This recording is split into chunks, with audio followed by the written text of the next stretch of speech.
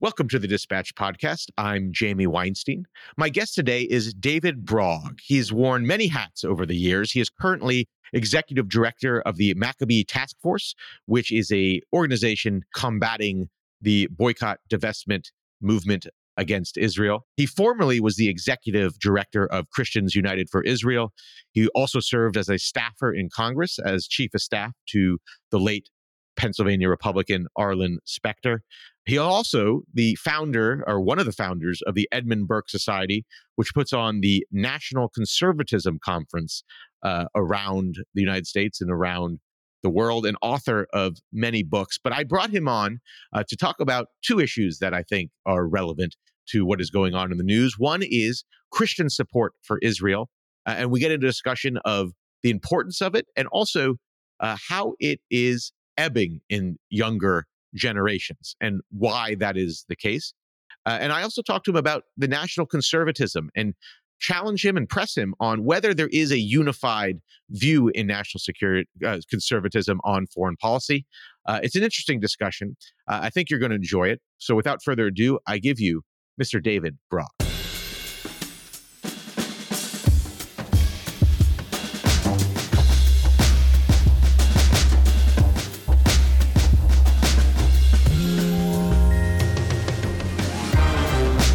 David Brog, welcome to the Dispatch Podcast. Great to be with you, Jamie.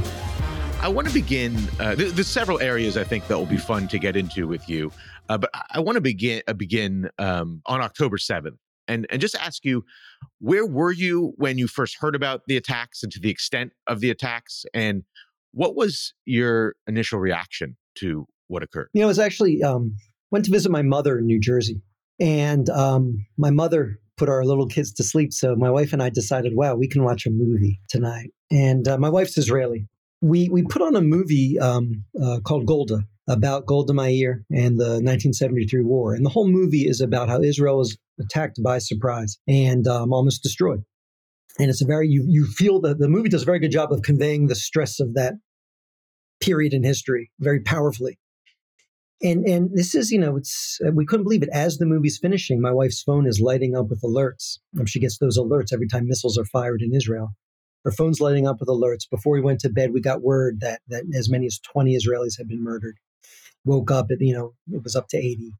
And then the numbers kept going up from there. And, I think for so many of us, that first week was never ending, new revelations, new details, worse than the prior details. And just like a nightmare you couldn't wake up from.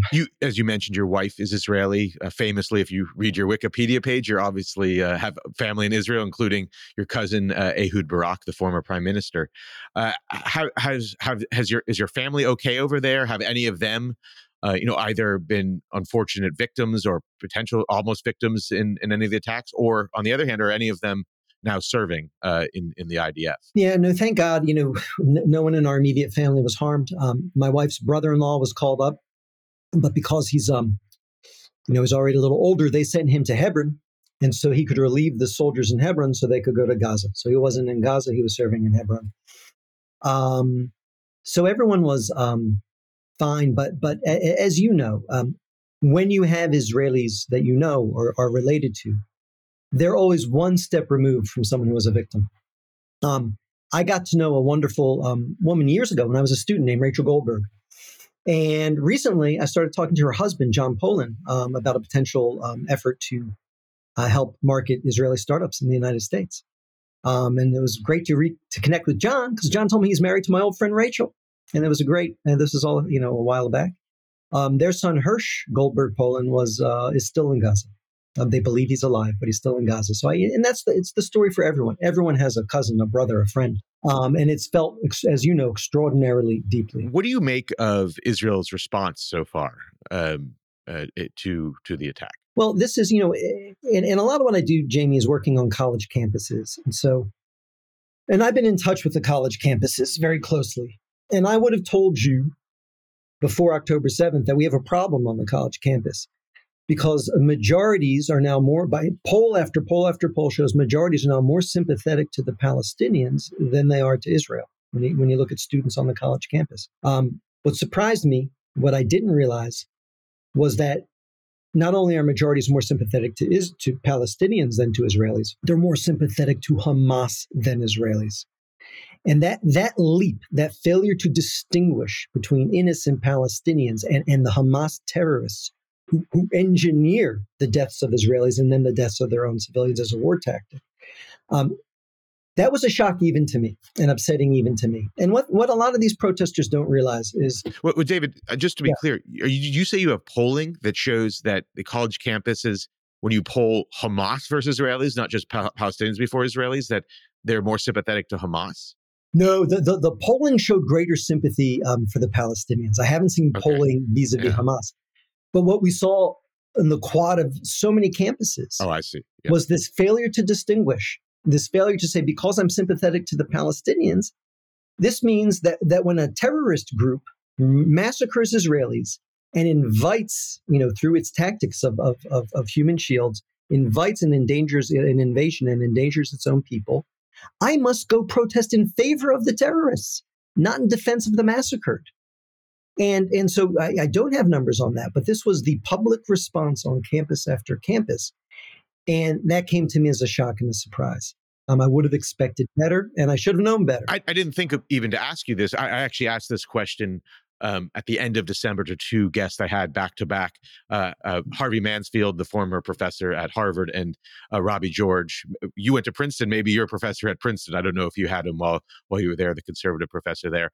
I didn't, but I admire Robbie. Since you work on campuses and are involved in advocating for Israel on campuses, I wonder if you have a thought on how did a generation of students come up through the school system, get on campus, and in effect, I mean, I don't know if this is the majority, but too many seem to be pro-Hamas or sympathetic to Hamas or willing to justify Hamas. How did that happen? I have a theory on this that's informed by a decade now where I've been working on the campuses.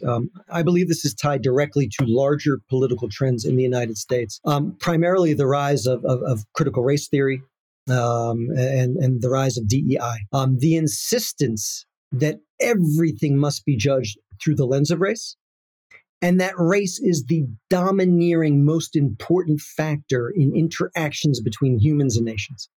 I think this is a wildly false narrative, but this is the narrative that dominates the progressive left on campuses, and the progressive left dominate the campuses. And so what they do when they come to an issue like Israel is they're not interested in the nuance of it, in learning the facts of it. They insist on taking that round peg of Israel and shoving it into the square box of their critical race theory. And so the dominant narrative of Israel on college campuses is that Israel is a nation of white Europeans who have dispossessed and who oppress a group of indigenous people of color, the Palestinians. None of that is true, as you know. Starting with the fact that most Israelis don't trace their roots to Europe, they actually trace their roots to the Muslim Middle East, from which a majority of them fled for their lives. Israelis are not white. They did not come and dispossess anyone. They came back and built communities to which Arabs migrated and immigrated in enormously large numbers to take advantage of those economic opportunities. It was only when Arabs started a war of destruction against Israel that many Arab Palestinians fled Israel, victim of their own war of aggression. And to this day, Israelis have full equal rights with Jewish Israelis. None of that matters. This to them is literally black and white. The white oppressor Israelis versus the indigenous oppressed of color. That is all they need to know. That is all they want to know. And of course, that thinking drives you to extreme actions. Because the assumption is, if you're white, you can do no good. If you're the oppressed of color, you can do no wrong. And if you can do no wrong, then when you see a poster of a beautiful Israeli child who's been kidnapped, you cannot accept that poster. You must tear it down, because this goes against this embedded ideology that the oppressed Palestinians can do no wrong.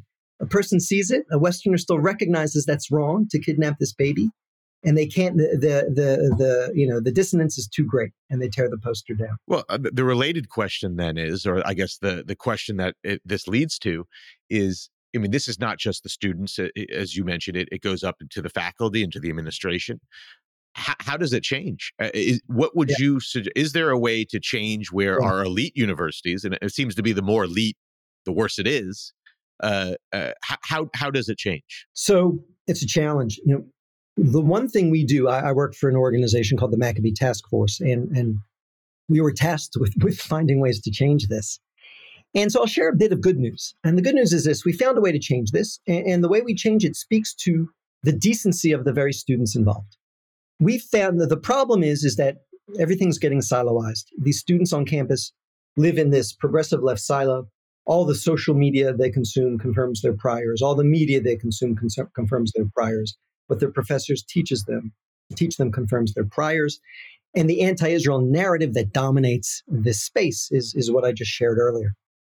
How do you get them to step out and open their eyes and recognize the fact that the reality of Israel is starkly at odds with the anti-Israel narrative that dominates their silo? You bring a pro-Israel speaker to campus, they're not going to bother showing up and listening. You do a falafel brunch, they're not going to come by to eat the falafel. And they'll tell you appropriated Arab food. Although Jewish immigrants from Arab lands brought this with them. The only thing we found that works is bringing them to Israel and the Palestinian Authority and letting them see the reality for themselves. And this trip, I wasn't sure it would work. The good news is that this trip changes almost all of them. Less than 1% have come back from our trips still holding the prior simplistic, stereotypical views with which they left. The truth changes them, which shows me something. This is a piece of good news. Most of these students protesting Israel on college campuses are not doing it because they're anti-Semites who drank in their anti-Semitism, with their mother's milk. They're doing it because they're basically good people who believe a terribly false narrative, a narrative that if you or I believed it, we also would be anti-Israel. And if you can change the narrative, you can change their views. So we do this, but we're fighting such overwhelming odds that it's hard to do this in the numbers it will take to shift majority opinion. So we try our best to focus on leaders and influencers, change them, and through them reaching their respective communities. And while we can do that for Israel, I'm painfully aware of the fact that these students and their worldview is not only anti-Israel, it's also horribly anti-America. And I very much am searching for ways to do for America what we're doing for Israel, and teaching these students the truth about America, which is so starkly at odds with the anti-Israel narrative that dominates their silo.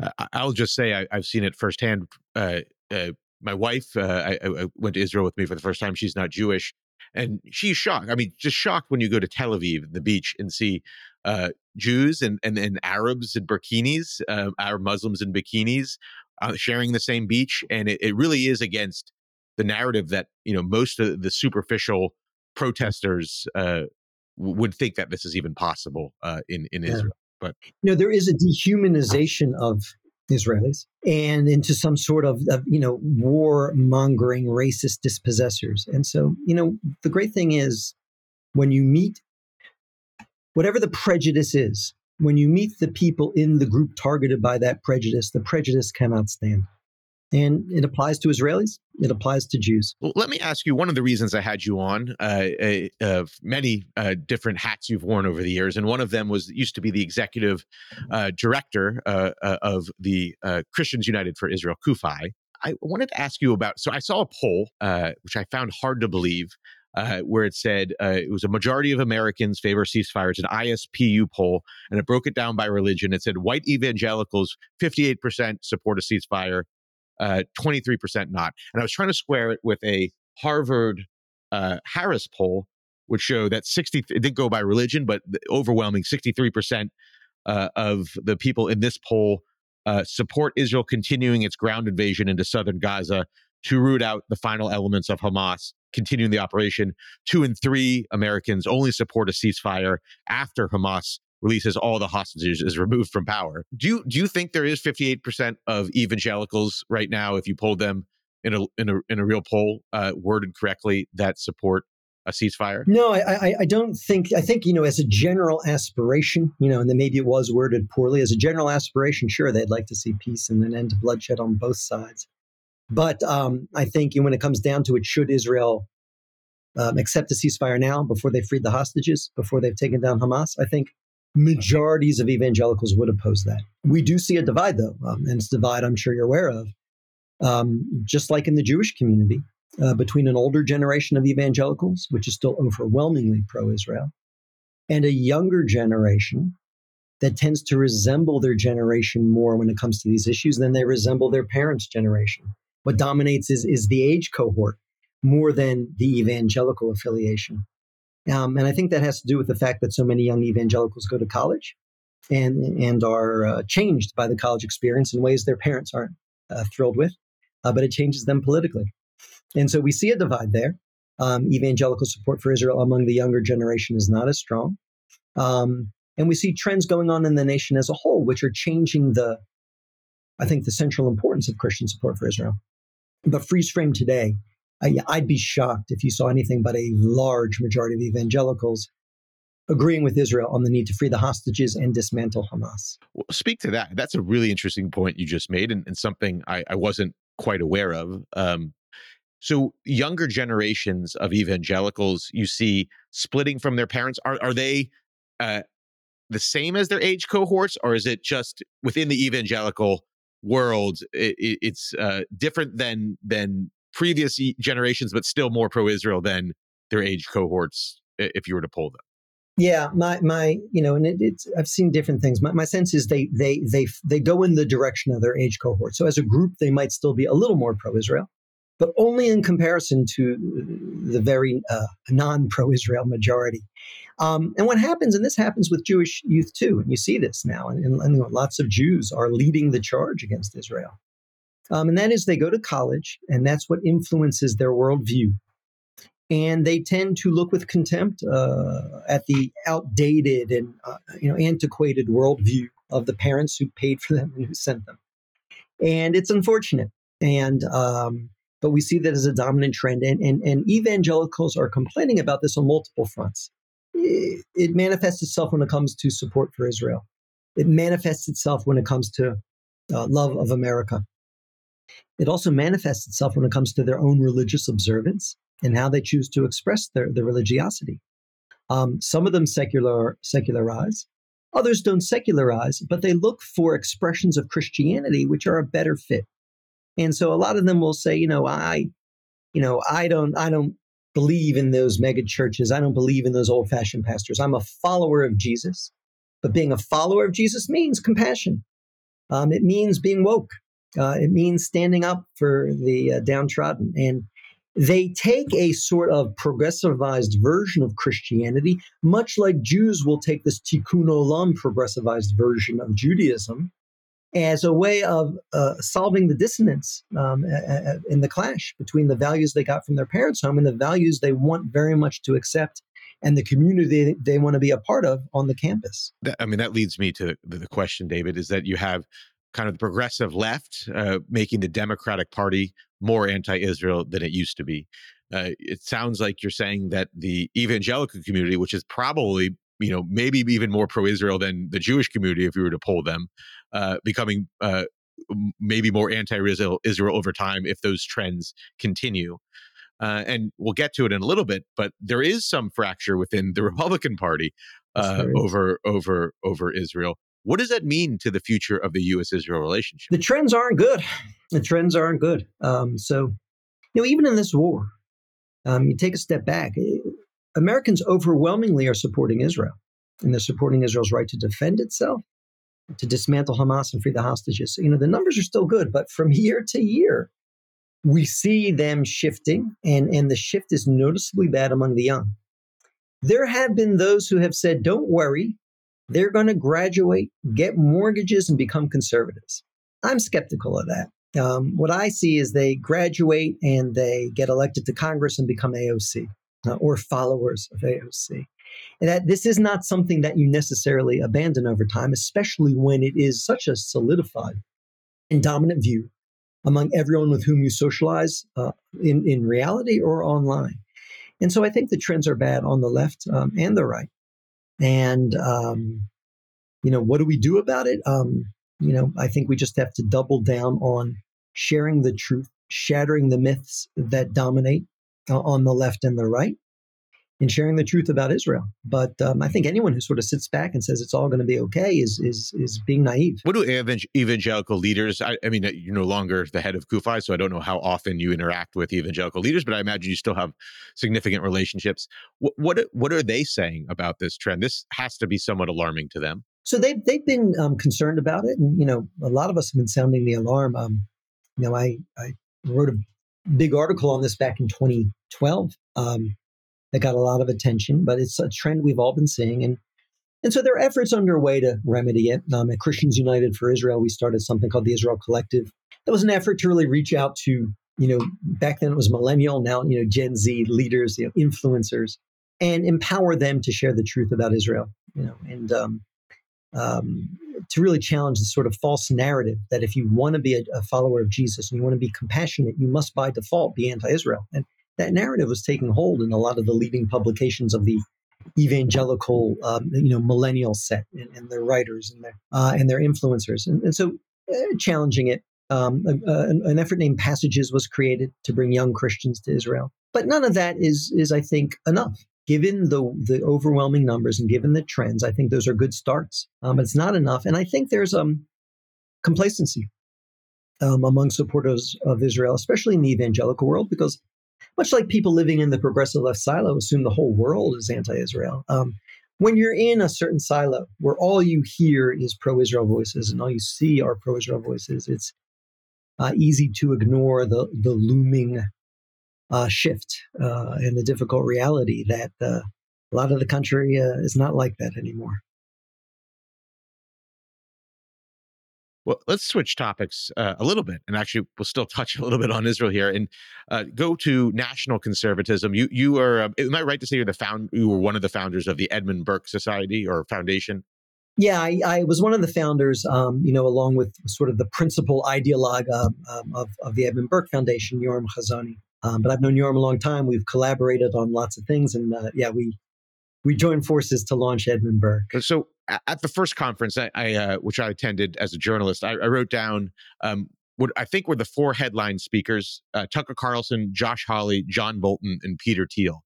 And my reaction then, which I think has been confirmed by what's happened in the last several years, is that it's hard to unite those four figures, or at least John Bolton doesn't seem to fit within this world of national conservatism. Am I wrong that it's hard to unite these four? You're not wrong. It is hard to unite them. But we started out doing something intentional, I think at odds with the way politics is going. We didn't try to sort of quickly narrow the focus and the base. We tried to have a bigger tent and to have a debate on some of these issues that are so important to the future of America. But I would say I see the NatCon movement crystallizing. And the way it's crystallizing, I think John Bolton is, in a sense, an odd man out now. But it doesn't necessarily mean there's been a full-on embrace of Tucker's positions. I think what unites those of us who consider ourselves national conservatives is the idea that any United States involvement abroad, be it militarily or a financial support, has to be judged strictly through one lens, the lens of American self-interest. And that the other agendas that may in the past have justified sending American troops abroad or treasure abroad are not legitimate criteria. And I think that's what unites us. But that leaves room for what I think we're seeing now, which is a very interesting debate between those of us who would define the American interest a little more broadly, who understand that what happens abroad does impact us here at home. And we might be wise to make investments in changing the outcome of these events abroad. And those who would define the American interest far more narrowly, to the point where involvement abroad is no longer justified or a concern. Well, I mean, I think a lot of people who supported any type of intervention abroad over the years would probably argue, you're just not if you oppose it, you're just not defining American interest broadly enough, right? I mean, I think even those who supported sending troops to Somalia would say that that if you looked at American interests in a broad way, that this would support it. Now, whether that's true or not, I think all people that all politicians that want to send American troops abroad will try to define it in American interest. I guess I wonder what you would say to those, uh, if they call themselves NatCons or whatever they call themselves in the modern conservative movement, Tuckers of the world, that would say, well, actually, we don't have an interest, for instance, in Israel versus Gaza. We don't see how that benefits us, and in fact, they would argue that we might just be stirring up anger across the region and create a regional war. And why are we even involved in this at all? Just a second on your prior comment, which I think you're right. There may have been those who tried through attenuated arguments to argue that our involvement in Somalia, or more centrally Iraq, was a direct American interest, but it was a tough argument to make. And very often in making it, ideas of international order and the post-war order, and these ideas would slip in, these concepts would slip in, and you wouldn't hear as much about why this is directly in the American interest. And it's especially if we're sending American troops abroad. Patriotic Americans are willing to risk their lives for their country and give their lives for their country, but it's got to be sort of part of the pact in a democratic government that if they're risking their lives and losing their lives, it will be for their country, for the safety of their country, for the freedom of their country. And when that gets too attenuated, I think something sacred is violated. And I think it has gotten too attenuated. It had gotten too attenuated. And many Americans on the right and beyond get it and saw it. And that's why we're seeing the pendulum swing back. And I think there's a virtue in the pendulum swinging back. But now we should be careful it doesn't swing too far. To your question about Israel, well, I'm someone who believes what happens abroad impacts us here at home.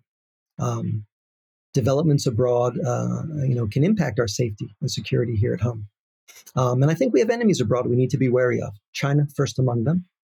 But I'm also someone, and this I think Tucker would disagree with me, I'm someone who sees a threat from Iran. If you study Iranian history, if you study this regime, you learn very quickly that they mean it when they call America the big Satan and Israel the little Satan. America is the prime enemy. Israel is hated because it's an outpost of America in what they see as their backyard, which is opposite from the way I think lots of people like Tucker might perceive it, which is somehow maybe Iran would just love us if we stopped supporting Israel. I wish that were the case. But again, study the regime, study the hatreds of the regime, the resentments of the regime, going back all the way to the coup in 56 that put the Shah on the throne and deposed Mossadegh. And so I see them as an enemy, and I see that they planned terrorist attacks here at home. I fear they've infiltrated lots of agents through the southern border, and there will be more attacks here at home. I see that they want to dominate the Persian Gulf, which would have direct negative consequences for our economy and our interest abroad. So anyway, when you see that what happens abroad impacts us, this raises a question to a NatCon like me. What do we do about it? I'm not keen on sending Americans abroad to bleed and die for the safety or freedom of others. And given the state of our economy and our debt, our overwhelming debt, I'm not excited about the idea of sending our treasure abroad either. So what do we do? And I think the answer has to be that we identify allies abroad who share our interests and our enemies, are willing to fight these enemies on our behalf. We've been quick to go ahead and fight shared enemies on behalf of others. Why don't we look for allies who are willing to fight shared enemies on our behalf and then extend them some support if that support makes strategic sense? And to me, Exhibit A in how to do foreign policy in a NatCon world is Israel. Israel is an ally on the front lines against an enemy of the United States, Iran and its proxies. And it has never wanted or asked for American boys to go bleed or die on Israel's behalf. Now, all it has ever wanted is the ability to defend itself by itself. And when it does so, I believe deeply, it makes the world safer for America. And those who are very quick or facile to suggest that this is not in the American interest, I think are engaging in willful amnesia about history. You look at Hezbollah. They blew up our Marines barracks in Lebanon. They blew up our embassy in Lebanon. You look at Iran and the way the regime is dead set against our interests in the region and wants to depose our allies in the region and close this region to us. You look at Hamas and the way they have, freely killed Americans and kidnapped Americans. Somehow those American hostages are discounted by those who I think deep in the recesses of their mind think, well, they're just Jewish Americans. I find that reprehensible. Any American killed, any American kidnapped is my fellow citizen who's being abused by a terrorist group. I take it very seriously, no matter what the faith, religion, or color of that American. So this is, I think, an area where we need to have a debate on the NatCon right and try to figure out, well, how are we going to make sure our interests abroad are protected when we're not sending our soldiers to do it? I see somewhat of a difference, but it seems like it raises the opening, what you mentioned of questioning, well, would Ukraine fall in that same category if you're talking about sending money abroad to an ally abroad to fight an enemy? Where I mean, obviously, I would think the NatCon right is generally united against Ukraine. What do you say to that? It took a while to get there, though, Jamie. I think at first there were interesting divisions on the NatCon right between those who perceived Russia as an enemy in Europe. And thought that funding the Ukraine to resist their aggression would ultimately serve the interests we have in Europe. And those who felt that, no, Russia's really not an enemy. It's not a threat to NATO. And remember, the question is it a threat to NATO? We have a pact with NATO, which most of us still support, that if a NATO country is attacked, we have to come to their defense. So, the question is not, will Russia... There's some in the NatCon, I mean, I think a lot in the NatCon right that would say they do not support NATO, that they believe that's why kind of John Bolton was an odd man out maybe at that conference, because he may be one speaker there that he isn't actually wanting to pull out of NATO. Yeah. Well, I think my sense is NATO is still popular. It's the expansion of NATO, especially to include a Ukraine, that is controversial. And I think there was a real debate at first about whether these expenditures were in our interests. No one would have supported sending American troops there. But, the good news is I think in response to the excess of Iraq, in response to past excess, the country isn't willing or interested in sending our troops to Ukraine. But there was this debate over sending our treasure. And at first it was a debate. Over time, though, I think a lot of us have come to see that opportunities for negotiated settlement were missed. And that this is a war that the Ukraine is going to have a very hard time winning. When you look at Russia's advantage in men and materiel and industrial capacity, by the way, an industrial capacity that should wake all of us up in America about our own military industrial capacity. We're sending shells to Ukraine, and the timeline to replenish them is far too long, frighteningly long. When you look at all that, you question now strategically. So in the abstract, sure, I'd say not quite to the extent of Israel, but we had some interest in seeing Ukraine prevail. But strategically, does it continue to make sense to send this treasure? And I think, everyone would have done it differently. But I think at first, there are those of us who would have done more. But then there are those of us who would have said, now's the time to negotiate.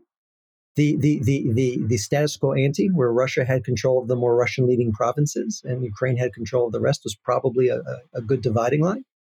And there needed to be negotiations along those lines. But now you're seeing, I think, the inevitable skepticism that's come from ignoring that complex reality, insisting that this victory was a real prospect, and in funding it to the point where perhaps opportunities for negotiations were missed. Let me close with a thought and have you comment on it. I was one that thought the Tea Party was a real movement, that there was this mass movement of conservatism against debt. And then we had someone elected in 2016 who, spent just like everybody else, and no one seemed, and voters voted for him and didn't seem to care. And whatever the Tea Party, that's not really a thing anymore. That's kind of faded and there is no movement here. And when Trump was elected, a lot of people saw some of the issues he ran on trade and immigration and said, this is a new mass movement and of ideas. You might call it national conservatism. Steve Bannon calls it something else. They're projecting maybe what they believe onto what this movement was. Do you believe in 10 years from now, when Donald Trump is not gone from the scene, that there will be a national conservatism or, of American first movement as a significant force or drawing massive support? Or is this just a group of conservative intellectuals who might have had idiosyncratic views that are different from traditional conservatism and thought, with Donald Trump elected, this is our moment.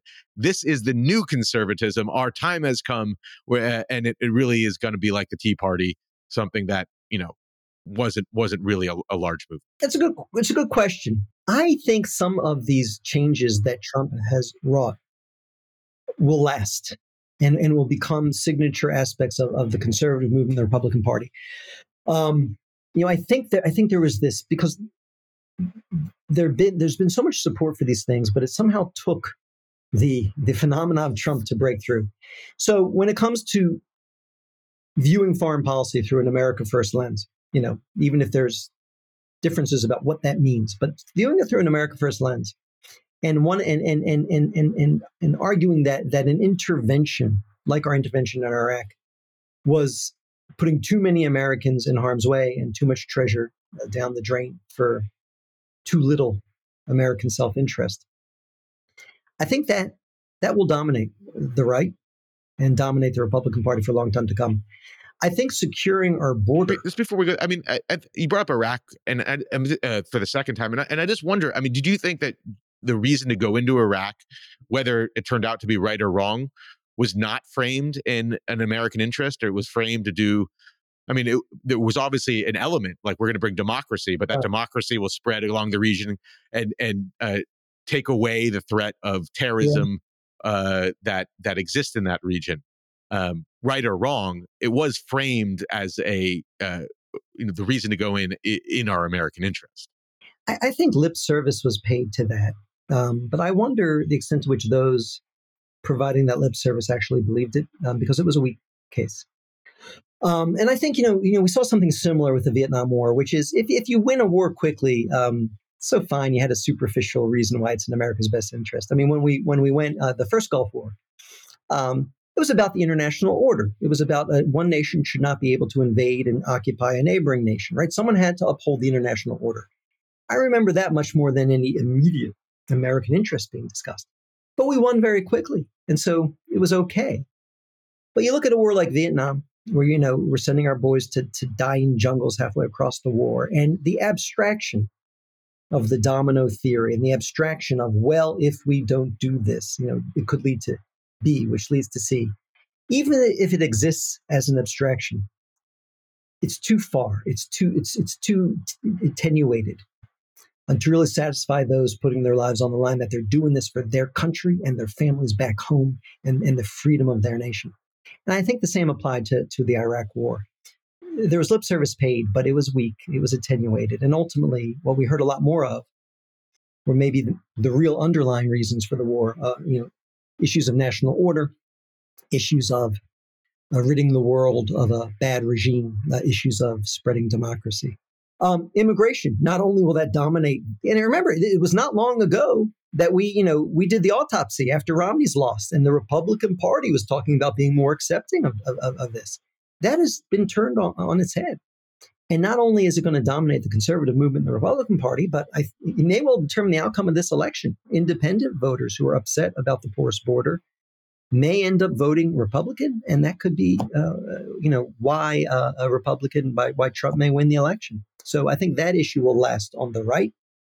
And my hope is, too, that as the left has gotten more extreme in its disdain for our country and its, sort of trashing the narrative of our country, that another issue, sort of a pride in America and a desire to reconnect with our nation and pride in our nation and our history, and to make sure that those who are new to our nation are taught that history and assimilated into our country. I think those ideas, too, will come to define the conservative movement and the Republican Party. So I think those broader things will last. Well, I think the most interesting point to discuss further, and perhaps on a future podcast, is how a lot of conflicts around the world might fall into, whether they fall in or not, to this narrow definition, particularly Taiwan and China. But I think that might be for another episode. David, thank you for joining the Dispatch podcast. Jamie, it's been my pleasure. And by the way, that issue, I think that's going to be the key debate on the NatCon right for the next decade. That very issue of how do we define our interests abroad and defend our interests abroad. It'll be interesting. Sure will. Thank you again. Thank you, Jamie. Appreciate it.